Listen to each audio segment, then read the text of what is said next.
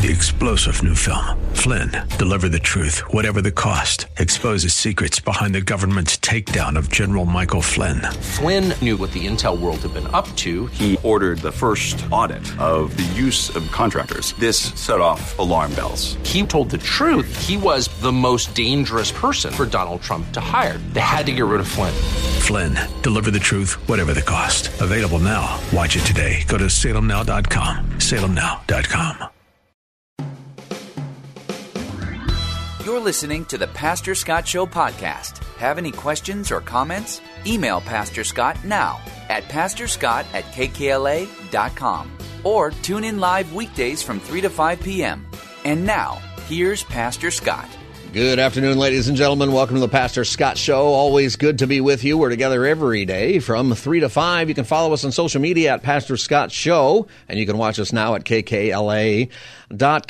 You know, we live in a time where I think it's important for the church to adapt. It's always that time. A friend of mine likes to say when he's a consultant, a church consultant, he goes into churches and tries to help them, move past things that are holding them back. And the first question he always asks them is, what year is it here? Because he wants to try to assess, how long has it been since you've adjusted how you go out to try to reach people, how you share the gospel in a culture that views things differently. And with me to talk about this and many other things that will come up is Dr. Ed Stetzer. He is the Dean of Talbot School of Theology at Biola University and the scholar in residence and teaching pastor at Mariners Church in Orange County. He also hosts the Stetzer Church Leaders Podcast. He's the editor-in-chief of Outreach Magazine and a few other things. Ed, welcome to the Pastor Scott Show. It is great to be back in the land of Pastor Scott, so thanks for having me. Well, it's great to have you. When I read all the things you're doing, I feel like maybe you lack direction. It's fair. I do struggle with finding things to fill my calendar, but you have to remember that, I've got a great team. I got the podcast got a team. Biola's got a team. So, it's always, we look better because of the good work of our teams. We definitely do, and I'm grateful for you and your team. You just started at Talbot School of Theology. Last we talked, you were looking for a house, and since you've been in California, we've had a hurricane, an earthquake, 110-degree weather, and lots of stuff. How's it feel to move here from Chicago? I was actually, I think you texted me or messaged me or something saying, it's not normally like this. We started living here on sabbatical in January, and it was like it rained the entire month. Like I never heard the phrase atmospheric river until I came here. And then there's a hurricane. What is that? What does that even mean, a hurricane? And right. I'm experiencing all this, and it's like, well, welcome to Southern California, where I appear to have brought the apocalypse with me. I think so. Well, we appreciated all the rain. It ended what was supposed to be a 50-year drought. Now we have no drought. So, I like that. That's been a pretty good thing. Ed, when we look at the church, and I think something that the Lord has used you for in so many ways is to really get into, what's happening with the church.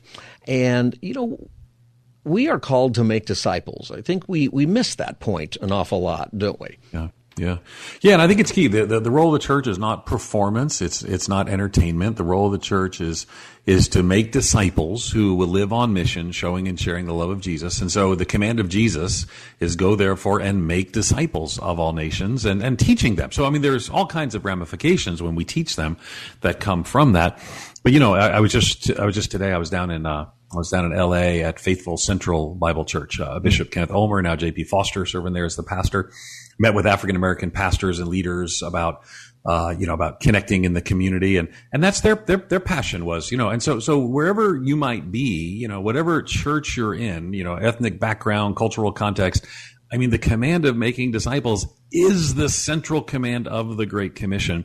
And I think a lot of times we lose that focus. I love that you care about that. That's one of the reasons I think people listen to the Pastor Scott Show. And, I like to say, I'm stealing this from another pastor, but I suppose that's allowed. We all steal from Peter and Paul every Sunday, right? Mm-hmm. He likes to point out that there's some statistic that says that only 20 or 25% of Americans go to church regularly. But what he likes to say is that's not true. 100% of Americans, or just about 100%, have interactions with the church every week because they know Christians. They work with Christians. They go to school with Christians. And we've got to see ourselves that way. That's actually pretty good. I hadn't thought about that. I like the way you phrase that. Ultimately, the church is not a what and a when, it's a who. So when we say we go to church, might think of go to Mariners Church, right? So I'm teaching a Bible study there tonight. So I'm going to go to Mariners Church. But really, the church is not a what, and it's not a when at 7:00 tonight or whatever. It is a who. It's a community of people. In Greek, it's ekklesia. It's called out ones. So we, as followers of Jesus, and you and I together, we don't go to the same church, but you and I are both part of the big C church, followers of Jesus. Really throughout all time and in all places, who are linked together in spiritual family. So when people encounter us, the hands and feet of Jesus in the world, they're encountering the church. I like that. You said you stole it, so I think I'm going to say from now on, as I've always said, this is what I think. I think after 2 or 3 people have stolen it, it just becomes yours. It just becomes common property. It's true. That's just how it works. I shouldn't really say that. I'm the dean of a school. You have to footnote. You have to footnote. But anyway, moving on. Right. I understand that. Tom Mercer, Pastor Tom Mercer. I don't know if you know him yet. Pastor. I just literally was talking. We were emailing back and forth just a couple days ago. I love Tom. He's great. No kidding. Oh yeah, he's great. So I stole it from him, but he's been a mentor of mine for a long time. So, good to know. Now you know where you got it, so you can tell him. There you go. No, I heard that from Scott. He said he made it up. Let him know that. Yeah, exactly. You're listening to the Pastor Scott Show. My guest is Ed Stetzer. Ed, you're a part of a ministry that a lot of people got introduced to at the Super Bowl last year. It's called He Gets Us, and we see ads and we see billboards and different things. I'm going to play a clip from one of the videos. There's a lot of videos and a lot of things going on online with that. Listen to this clip. He didn't go to college. I never asked for a raise. He didn't wear fancy shoes. I never took out a mortgage. His friends didn't belong to a country club. His parents didn't have a will. So he worked hard and invested wisely, not in stocks or bonds, but in others. Now, that's just a cover video, one of many, and many of them are fun. Many of them are very difficult in a way to watch because they challenge our faith and they really get into the grit of our culture and how we need to do evangelism today. Tell us about this ministry, how you're connected with it, and when we see those billboards and we come across it in different places, what are we supposed to do with it as believers? Yeah, that's a great question. And what to do with it as believers is probably the best question I've been asked about it, because the answer is it's not actually geared towards you or me. So the ads it's part of the He Gets Us campaign. Like you said, a lot of people became familiar with the Super Bowl. There were 2 ads on the Super Bowl. Jesus was talked about 2 times on the Super Bowl, which is pretty remarkable historically. And this group of people, who, the news has kind of reported on some of them, and that's fine. But it's not just the Green family that some people are aware of from the news. Green family of Hobby Lobby and Mardell and all that sort of stuff. But a group of people really just want to help change the conversation around Jesus, have people talking about Jesus. So the ads in the Super Bowl, one was kind of a Patsy Cline song, and then it was kind of a feel-good ad and, how we can learn to get along better. And then the other one was more of, it was a picture of conflict and people yelling at each other and music growing in intensity. And then it ended with, Jesus loves the people we hate. And it just reminds people that, this really confounding love of Jesus. So the ads will continue to run. I mean, I don't think I'm supposed to say specifically where they are, but in similar places, in similar conversations will these ads continue. And we're actually probably not even halfway through the campaign. So lots of sporting events, things of that sort. I was just at the Los Angeles Angels game, and He Gets Us was running the ads all over the place.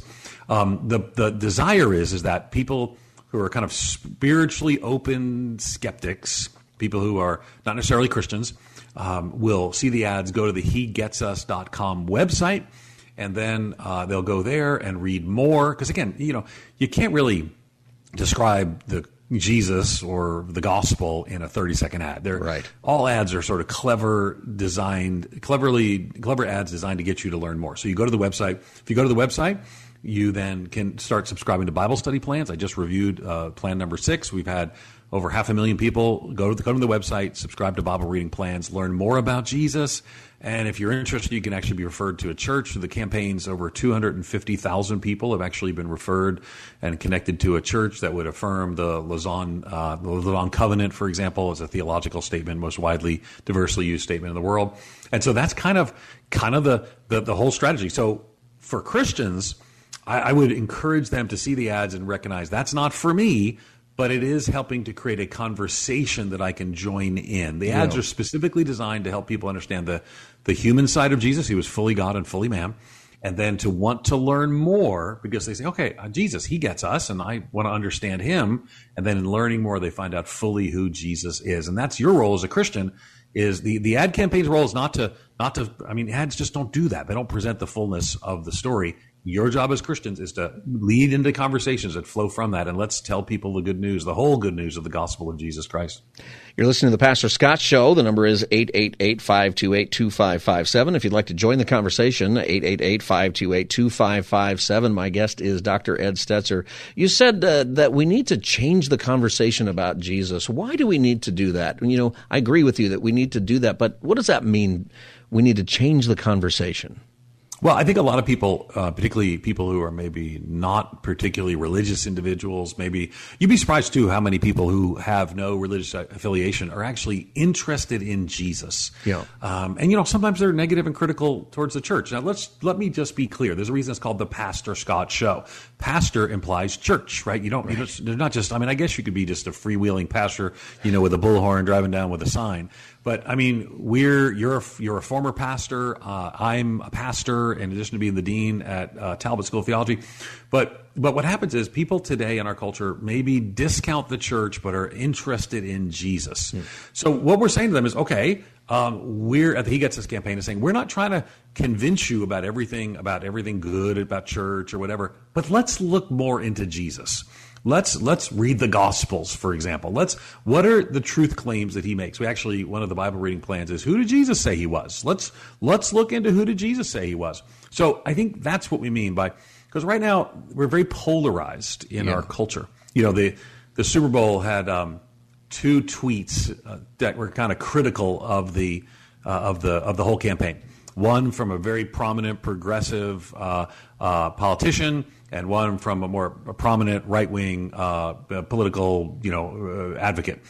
And it was interesting because the campaign got people mad on left and right. And the whole point is, let's just learn more about Jesus. That's a conversation I think we can have. The world needs to know the good news of the gospel. The good news of the gospel is personified in the work of Christ. Let's learn more about Jesus. Let's tell our neighbors. That is why we have to change the conversation. How do we do that when we're in church and we've had the same conversation for 50 years?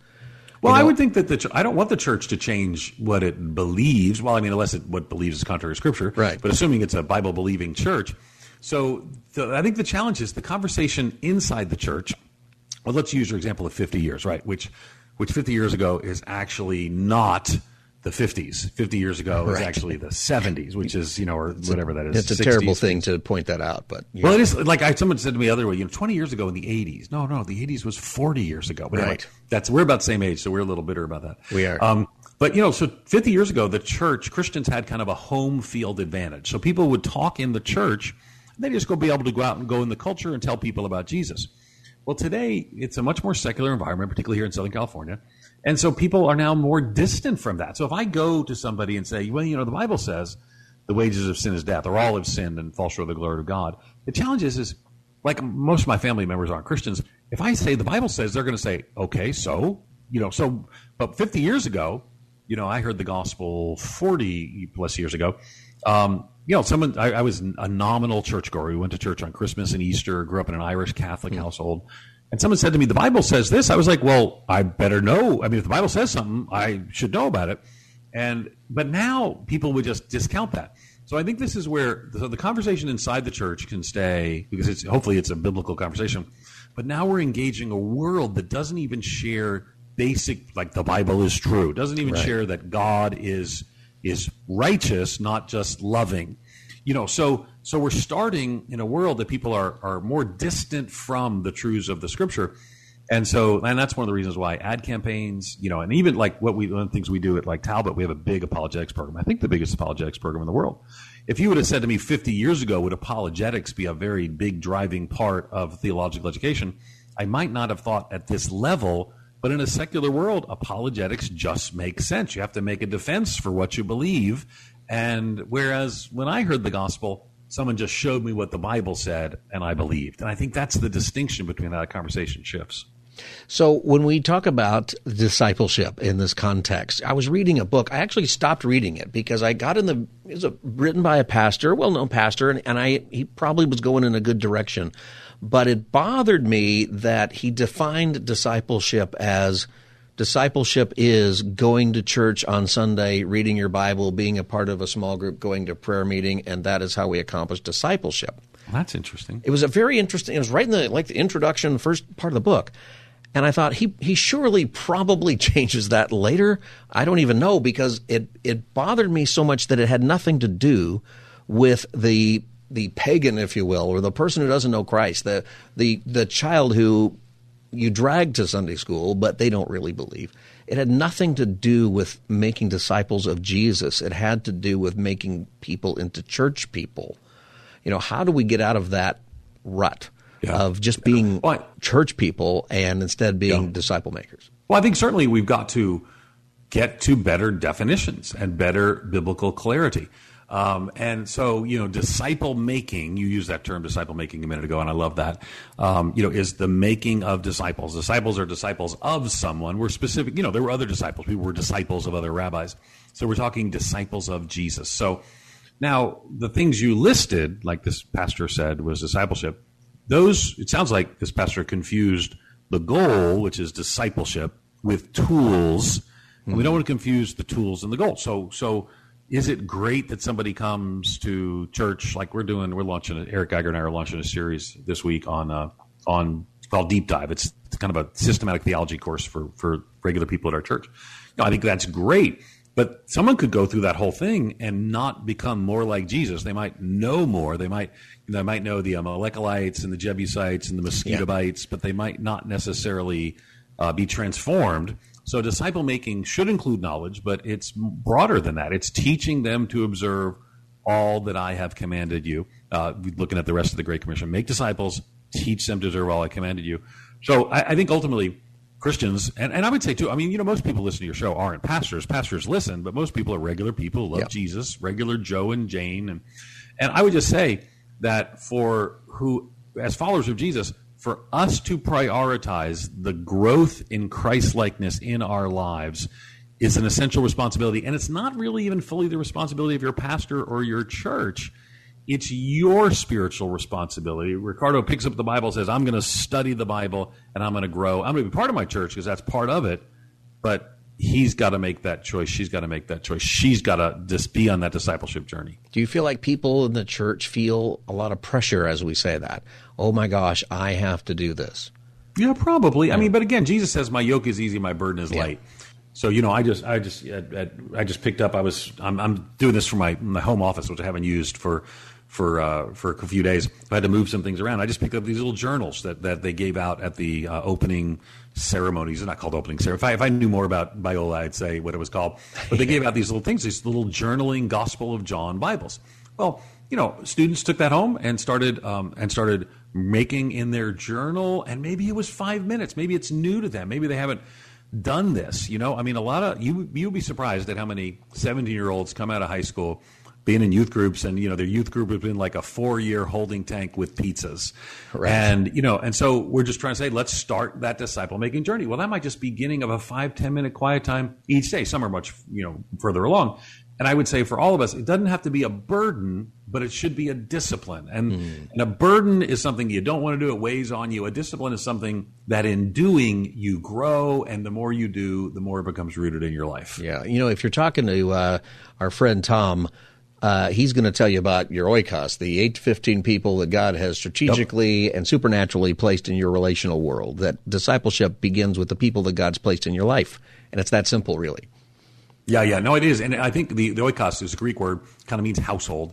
And all of us have, and I gotta email Mercer and say we talked about him on the program today. He's a great guy. I know, I keep inviting him on, but he's always in Hawaii or someplace whenever I go. Oh, gosh, tough life. I know, suffering for Jesus. But I will tell you, you people in California and Hawaii, like for us, like I grew up in New York City and then I lived in Chicago. To go to Hawaii is to us like going to Sao Paulo, but for you guys, it's like, oh, we're going to Hawaii. What does this even mean? So I don't think that way.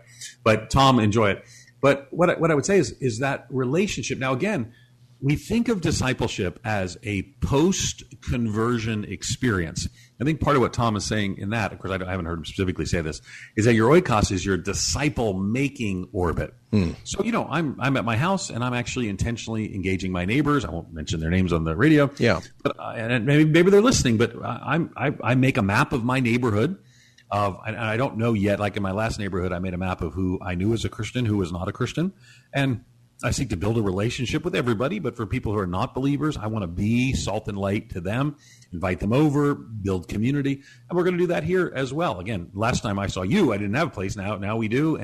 But that's part of my oikos, that relational network in my community that I want to engage. And that is a simple thing that everybody listening can do. Figure out who's in your life, your coworkers, your classmates, your neighbors, and just write their names down and start praying for them and say, God, how can I be used in their life?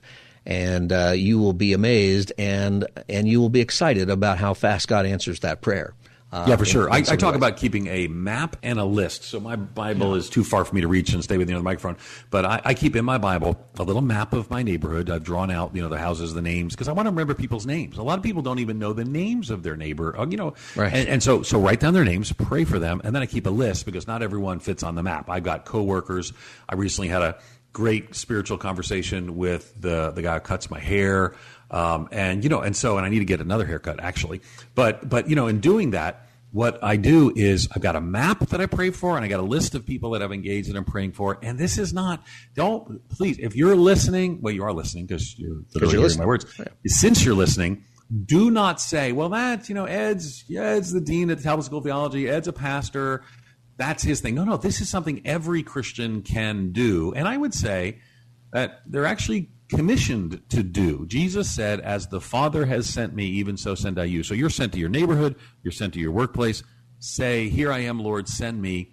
Doesn't have to be super complicated. You don't have to memorize all kinds of presentations, but you can show and share the love of Jesus to your sphere of influence. That's right, and it will change their world and yours. I got to take a break. Ed, can you stay with me another segment? I can, sir. Yes, sir. All right, you're listening to the Pastor Scott Show. My guest is Dr. Ed Stetzer. He's the dean of Talbot School of Theology at Biola University, and we will come back in just a moment. We're going to talk about artificial intelligence and how that factors into ministry and the church today and each one of our lives. We'll be back as the Pastor Scott Show Wednesday edition continues. Stay tuned.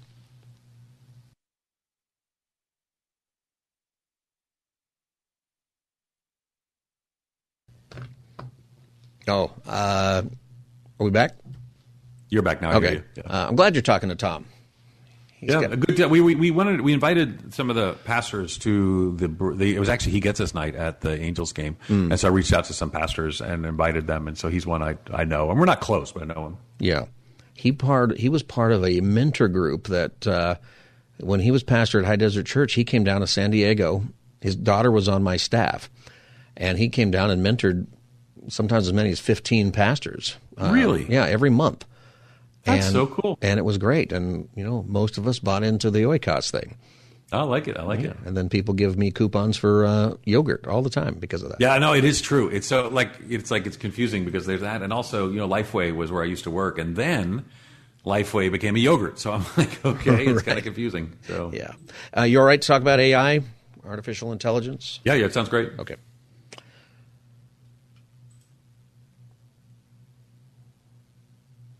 I'm gonna look what Tom said.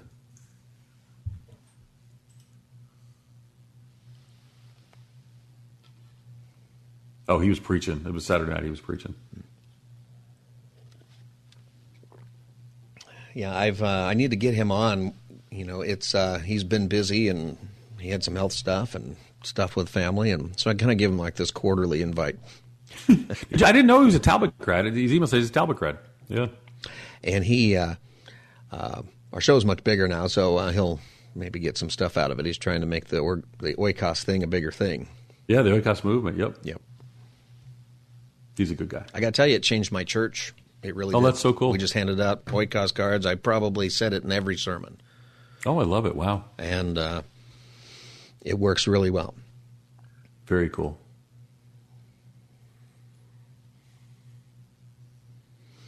You've had some loss since you moved out here. Yeah, my stepfather was killed in a car. It's like the person on the other side of the 4-lane highway had a heart attack. She died, I think, before the accident. car was moving, 65, crosses the median and kills him. So it's like, wow. So we're next week, I'm going down to Orlando to do the memorial service. Yeah, well, I'm sorry about that. He knew the Lord, though. Yes? Yeah, he did. He was actually a priest. He was an Eastern Orthodox priest in the Antiochian tradition. Yeah. Yep. That's another subject. Maybe another time. But how many Talbot guys do you think are going into that sort of ministry? Pastoral or Orthodoxy? Pastoral ministry, but maybe in Orthodoxy or in Anglican churches or sort of high liturgical. No, I think probably like the former provost converted to Orthodoxy, John Mark Reynolds at Biola. I think probably it's not as much as like Wheaton happens a lot, but it's kind of a maybe it's almost like an elite evangelical thing. I came to Christ in the Episcopal Church, and people are always like, well, don't you feel drawn to Anglicanism? I'm like, no, I'm just like a low church Bible guy. Give me some songs in a Bible, and I'm happy. Yeah. I got a couple of friends who were Baptist pastors who became Anglican. Really, that's so interesting. Yeah. Not really appealing to me. So you gonna do calls? Yeah, if they call. We had a call on here and it dropped off, but let's say something controversial. Let's say Chrislam. Let's talk about Chrislam. I kid. I know. I'm trying to figure out how many years I should work here before I start to really do stuff like that. Yeah, that'll rile them up. You get the calls. I had a great April Fool's thing planned, and I just thought, I haven't been here long enough to do that. It was going to be an app, a phone app that it will reserve your seat at church, and it was called Pay Per Pew. And I've got a friend, and we were going to just do the whole thing, and the more you paid, the better seat you got. That's awesome. You're listening to the Pastor Scott Show podcast. Have any questions or comments? Email Pastor Scott now at pastorscott@kkla.com or tune in live weekdays from 3 to 5 p.m. Now, back to the show. Welcome back, everybody. Pastor Scott Show. My guest is Dr. Ed Stetzer. He's the Dean of Talbot School of Theology at Biola University. He is a teaching pastor at Mariners Church in Orange County, and he also hosts the Stetzer Church Leaders podcast, editor-in-chief of Outreach Magazine. And am I forgetting something? There's other things that... motivational speaker who lives in a van down by the river. Down by the river. All right. We have a nice-looking van, the conversion vans that... those are so cool. I've been telling my wife we need to get one, and she's like, I said, we can just travel across the country. And she said, you could travel across the country in a little van. I'm not interested. Yeah. Well, that's the way it might be in California for a lot of us pretty soon. That's true. Actually. One of the things we're talking about ministry and making disciples and what that looks like in 2023. And you mentioned in the last segment, that 2023 is as far away from 1980 as 1980 is from 1937. Oh my! Isn't that painful? Anyway, it's literally painful. Like literally, I feel it in my bones. Like I gotta feel it. True. It's very true. When you think about that, though, so much has happened in that gap, in that period of time. And one of the things that's right here with us, it's a big theme that is in the writer's strike that's happening in Los Angeles. It's going to affect every person's job. We've already got emails from school, our kids' school, about it, is artificial intelligence and how that is going to play out in the world. And it's going to affect your church. It's going to affect your pastor.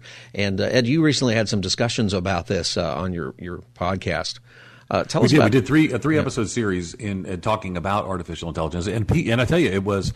podcasts are a weird thing, right? So, when we have on, somebody well-known, the podcast numbers go. We had Francis Chan on, and podcast numbers go up.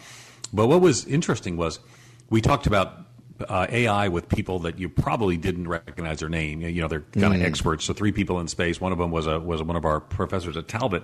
And what was interesting was that people were you could just see people were interested in this topic. So, and I'm headed to Orlando next week to talk about this with some denominational leaders and some pastors. So, so how do we think of AI? And obviously, and it'd be interesting too, because we need some calls. It would be fun to have some calls about AI. Maybe we could get AI to call. Maybe we can. I bet my guys probably work on that. The number is 888-528-2557 if you want to call and join our conversation. And that was not AI. That was actually Pastor Scott's voice. That was actually me. So what's fascinating, though, is like people are, unsure, is this an existential threat to humanity? And the answer could be yes. Yeah.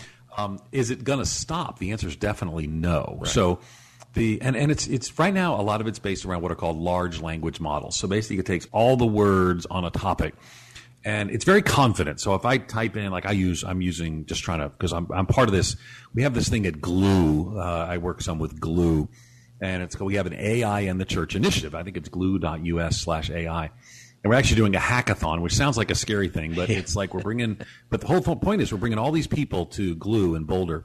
And we have teams, and it's called the hackathon. But you got to come up with AI strategies that help advance the mission of the church. And there are ways to help this. For example, you could create on your website an AI model that answers questions that are just kind of basic questions. Now the challenge is, and this is why I think Christians need to be engaged and involved in AI. It's going to continue to go forward. And right now, if you look at, there's ChatGPT and then there's Bard, which is two different companies. One of them is actually gives more progressive answers than the other. One of them won't answer, one of them actually answers Christian questions differently than the other. Why is that? Right. Because it's basically what is brought into the large language model is what it produces out. So there's actually going to be, Scott, AI models that will be built by Christians that are going to be kind of brought in with a lot of different resources. One of the AI stories that was done, they brought in sermons actually as part of the different sources that they listed. And I just want Christians to be in that conversation to say, no, this is a terrible idea sometimes, but yes, we actually want AI answers. Now, I want you to know, if you're using AI, as a professor, we can tell. Right? we can actually That's tell. That's what I've told my kids. They can tell. Yeah. And the other thing, too, is it's wrong. It's confidently wrong all the time. So somebody showed me, they typed in, find me Ed Stetzer quotes. And it comes back with a bunch of quotes. And they happen to be from friends of mine who were not me. But they says, with confidence, Ed Stetzer said this. So what I would say is, but it's going to get better. It's going to get better. So if you typed in ChatGPT right now, plan me a 5-day trip up the coast of California, it'll give you some pretty remarkable specific answers. You got to check them because it could be wrong. And I think it is Web 3.0. There's 1.0, 2.0, 3.0. Web 3.0, where we are now, is going to change a lot of people's jobs who are listening right now. It is. It's going to change everything. You're listening to the Pastor Scott Show. My guest is Dr. Ed Stetzer from Talbot School of Theology, and we're talking about artificial intelligence. You can join the conversation if you're a real person or not at 888. Yeah, either way. 888-528-2557, 888-528-2557. You said something I think that is really crucial here. And if people are, we've talked about it on the show, off and on, that the way this works, though, is you actually can go into your computer like you're going to a website or Google and you're going to look for information. But ChatGPT, or artificial intelligence with text, and there's other stuff with pictures and amazing things. Midjourney's famous, yeah. Yeah. You can actually have a conversation with it. So, and you go back and forth. Hey, give me a trip up the coast of California, gives you some ideas. And you can say, well, what if I stopped here? What would you advise? And the amazing thing is it will interact with you like it's a real person. But what you said, I think, for us to keep in mind is it is wrong sometimes. Yeah. And it can be wrong about the gospel. It can be wrong about our faith or doctrines or anything like that. But that's a way that people are going to be using it. Yeah. So when, remember, ChatGPT tends to be, there's a story I'm looking at right now on my screen, the Washington Post. ChatGPT leans liberal, research shows, and that's in the Washington Post. So it's, and then, of course, Bard tends to be more so. But in both cases, I use ChatGPT, and it gets to know me, and then it answers. So it's not just like if you went on and ask it the same question I asked, we'd get different answers because it knows me now. So I would ask it to describe the gospel, and because it's from Ed Stetzer and I've interacted, it's actually pretty good. My concern is for people who just walk in and say describe the gospel. It's going to be very convoluted and strange. And so what I would say is because it's just basic. You know what it is? Here's a phrase. This is probably why you got an email from your kid's school. It's kind of a giant plagiarism machine. Right. So what it's doing is just taking so many things together. But sometimes, the whole sentence could be plagiarized from some other source. So I do want us to input into AI. So the answers, I would like someone to say, when we type in, what do Christians believe about the gospel? I'd like it to actually reflect what Christians really believe about the gospel. So, this is why Christians need to be involved in technology, involved in AI, and be involved in these spaces. And I think it's important that we not leave this, because, Christians, like, even remember back in the day, we're about the same age when, man, it was like, should our church have a web page or not? And, and a lot of churches were like 10 years later than everybody else. And I just want us to be in the conversation, influencing it for good and influencing it for the gospel. Yeah, that matters a lot. And, that was the same thing like with social media. Should we have a Facebook page or, whatever? Well, that's where people are. That's knocking on doors today, is getting on their phone. That's where you do that. When you talk about it being a plagiarism machine, what would your advice be to pastors, small group leaders? What do you tell your students about this? I had it do a sermon. I asked it. I said, write me a sermon on 1 John. Yeah. And you know what? In 15 seconds, I had a sermon on 1 John. It was dry, didn't have any good stories in it, but it was pretty good. Yep. The content actually was excellent, except there was one verse that was actually in the Gospel of John that it applied. Right. So I thought that's interesting that it made that mistake, but otherwise it was super good. It was pretty good. No, I'd done the same thing. Yeah. And so what I would say, and if you had taken it the next step and said, find me some illustrations from history that relate to this text, it would have given you that. And you said, find me some illustrations that other ministers may have used that relate to that. So if you keep asking questions, it keeps doing this. But here's the thing. I was talking, again, one of the podcasts I did is with Mihiretu Gutta. He's, again, a professor, and really, he's at Talbot, and just really helping to lead some of the conversation around artificial intelligence. And he talked about how you need a policy, and so I know it's strange, but your church probably has some policies. You probably need a policy on how your staff can or cannot engage artificial intelligence. And I would say that it's a bad idea for pastors and Bible study leaders to be, because I'm 100% sure that Pastor Scott did not say, write me a sermon on 1 John and preach that. You were doing experimentation, just like I did. Right. I did the same thing. I picked a narrower passage. I did Philippians 2, verses 5 through 9, which is a very super, like, it's the canonic hymn. It's a very famous theological passage. And I was pretty impressed with what it produced, though 2 or 3 things were wrong and one thing was clearly heresy. So I'm not counting on ChatGPT to know the nuances of canonic theology. Yeah, but I think so. What I would say is you can, and I'm not anti-AI. Remember, I'm part of this Glue AI in the Church initiative. Yeah. I'm part of the Trust Council that we're trying to build. But what I would say is use it as research, but you got to verify. But I will tell you, when I asked, like, you can put in a sermon. So I put in a sermon and said, I'd love to get some good illustrations. I didn't say I'd love to get. I said, find me some good illustrations to illustrate the second point of the sermon. And it came up with 5 or 6. I said, give me 5. It gave me 5, and I said, one of those is really good. And then I Googled and found the factual story behind it. So it's what I would say, use it for ideation, use it for research, but you need to know it's going to keep getting better and better, and it's going to have significant ramifications in almost every field of every person listening on the radio today. Yeah. Hey, Ed, let's take a call real quick here, and then we have to go to break, but let me get to Craig here. Craig in Universal City, welcome to the Pastor Scott Show. How you doing? I think the biggest thing is learning how to question with questions. Because if you ask the question what do Christians believe, there's so many Christians out there, Christian faith range of answers.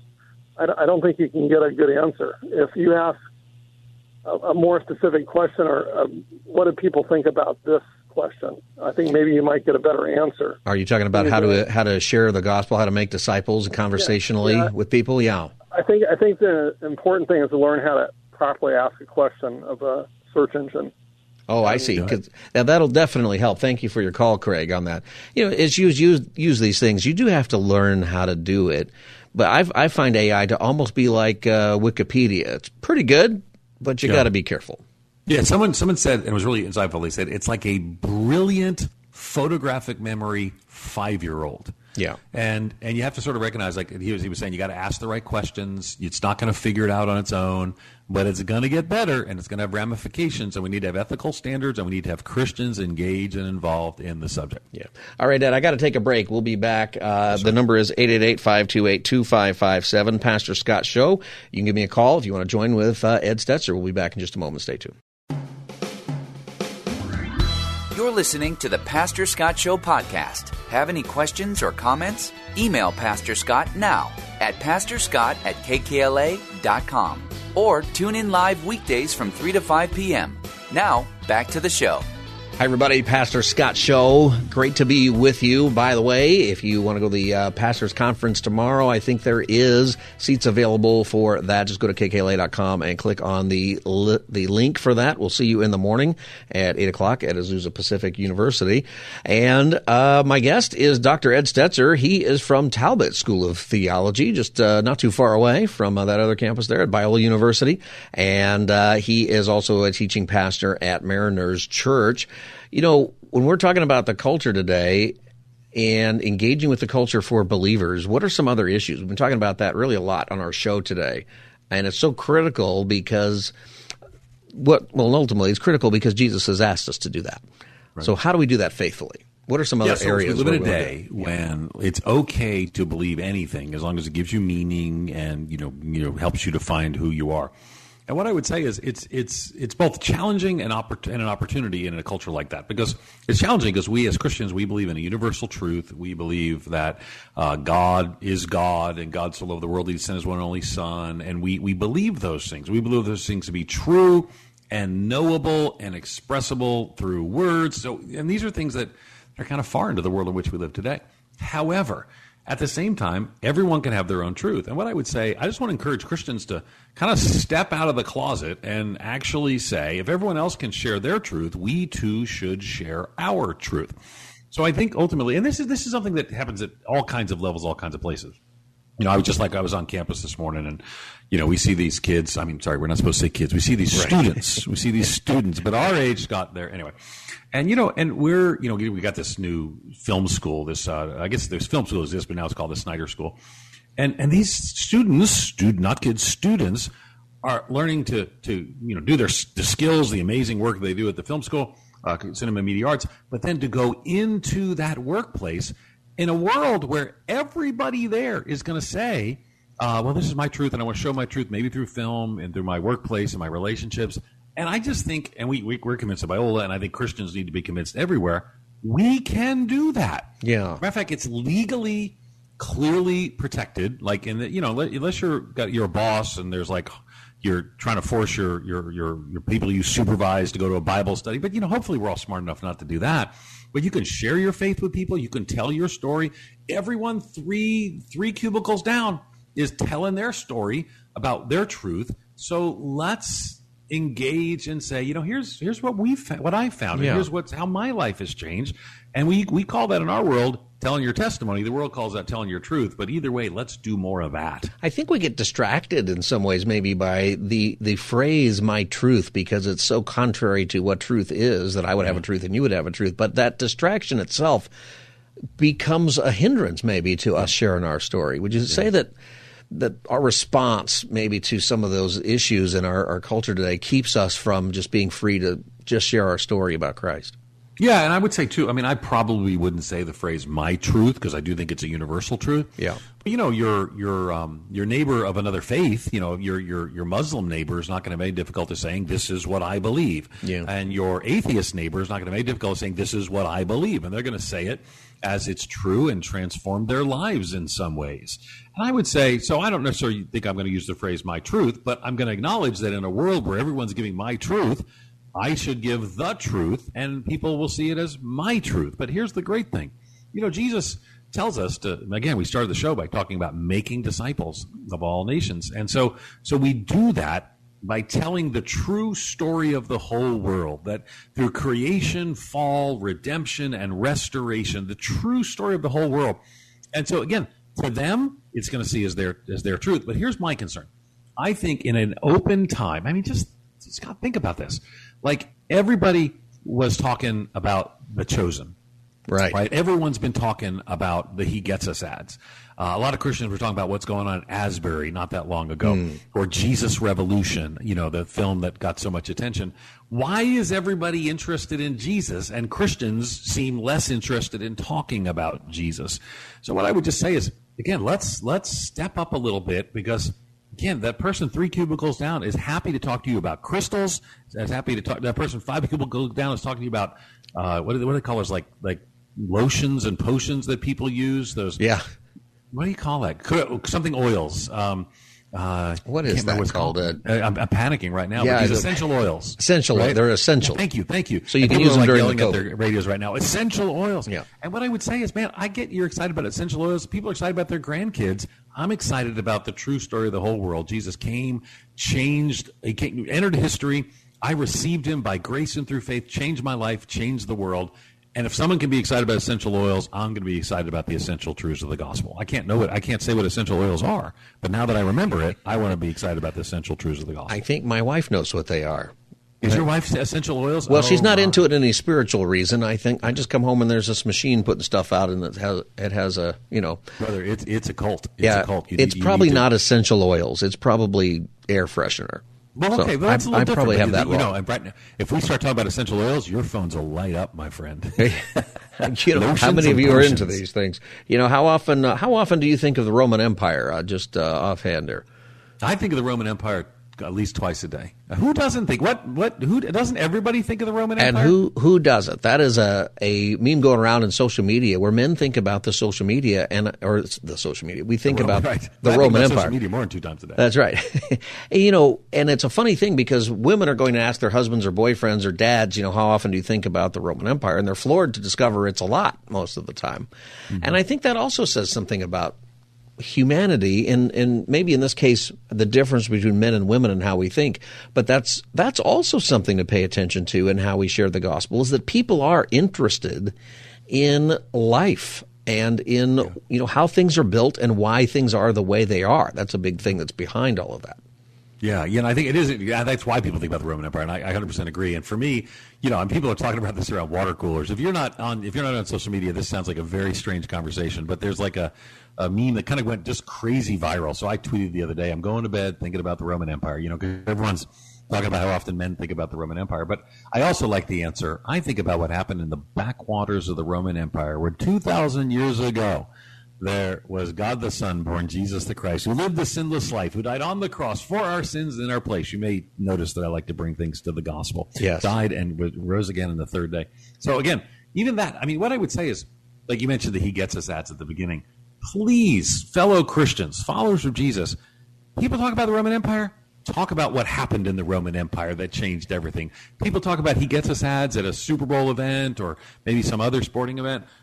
Pick up the conversation. Don't say, well, I would have done that ad differently. Tell them, well, what did you think? What do you think about Jesus? What do you have questions about Jesus? Let's talk about this. Let's have those conversations. That's a great way to do it. And it's all around us like that. And right. The opportunity to share your faith is around us. So I would say, like we said before, pray about the people in your life. Ask God to use you in their life to share the gospel, to meet their needs. And you're going to see that conversation come up.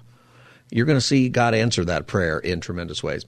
My guest is Ed Stetzer. Ed, thanks for joining me today. Good to see you again, brother. Yeah, good to see you. And Ed is the Dean of Talbot School of Theology, and he is a scholar in residence and the teaching pastor at Mariners Church in Orange County. And how do people hear your podcast, Ed? They go to churchleaders.com/podcast. Actually, they just Google Stetzer Church Leaders Podcast or edstetzer.com. It all goes.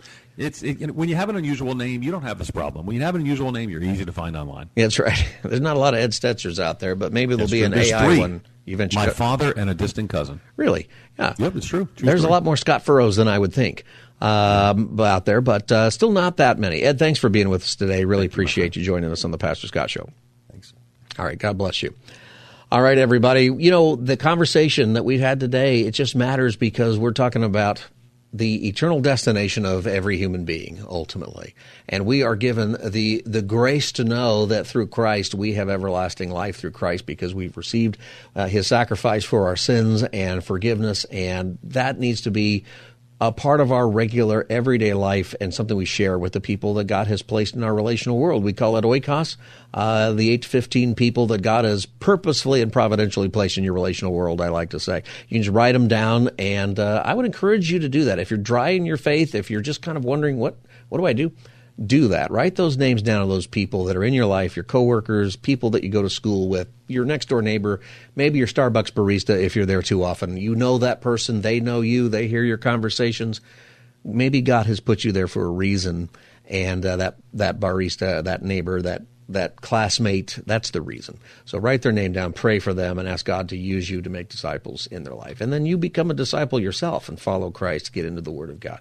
That's what we want to do here. Everybody, this is the Pastor Scott Show. You can get the podcast of our show. Look for the Pastor Scott Show wherever you get your podcasts and click follow or subscribe or whatever that button says on there. And you can follow us on social media at Pastor Scott Show, Facebook, Twitter, X, or whatever we're supposed to call it, and Instagram.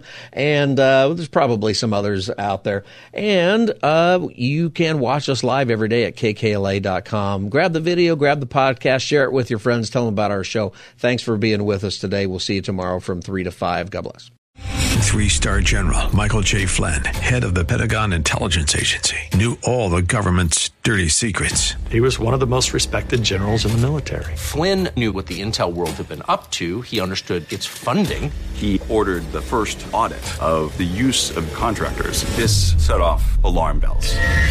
The explosive new documentary, Flynn, Deliver the Truth, Whatever the Cost, uncovers the facts behind this scandal. Flynn told the truth. He was the most dangerous person for Donald Trump to hire. I find out the worst enemy that I'm going to face in my life is right here in America. They took my assessment and they wanted me to change it. And I was like, I'm not changing it. They had to get rid of Flynn. With in-depth interviews, archival footage, and never-before-seen personal records of the man behind the headlines. I just felt like I was drowning. Flynn, Deliver the Truth, Whatever the Cost. Available now. Watch it today. Go to salemnow.com. salemnow.com.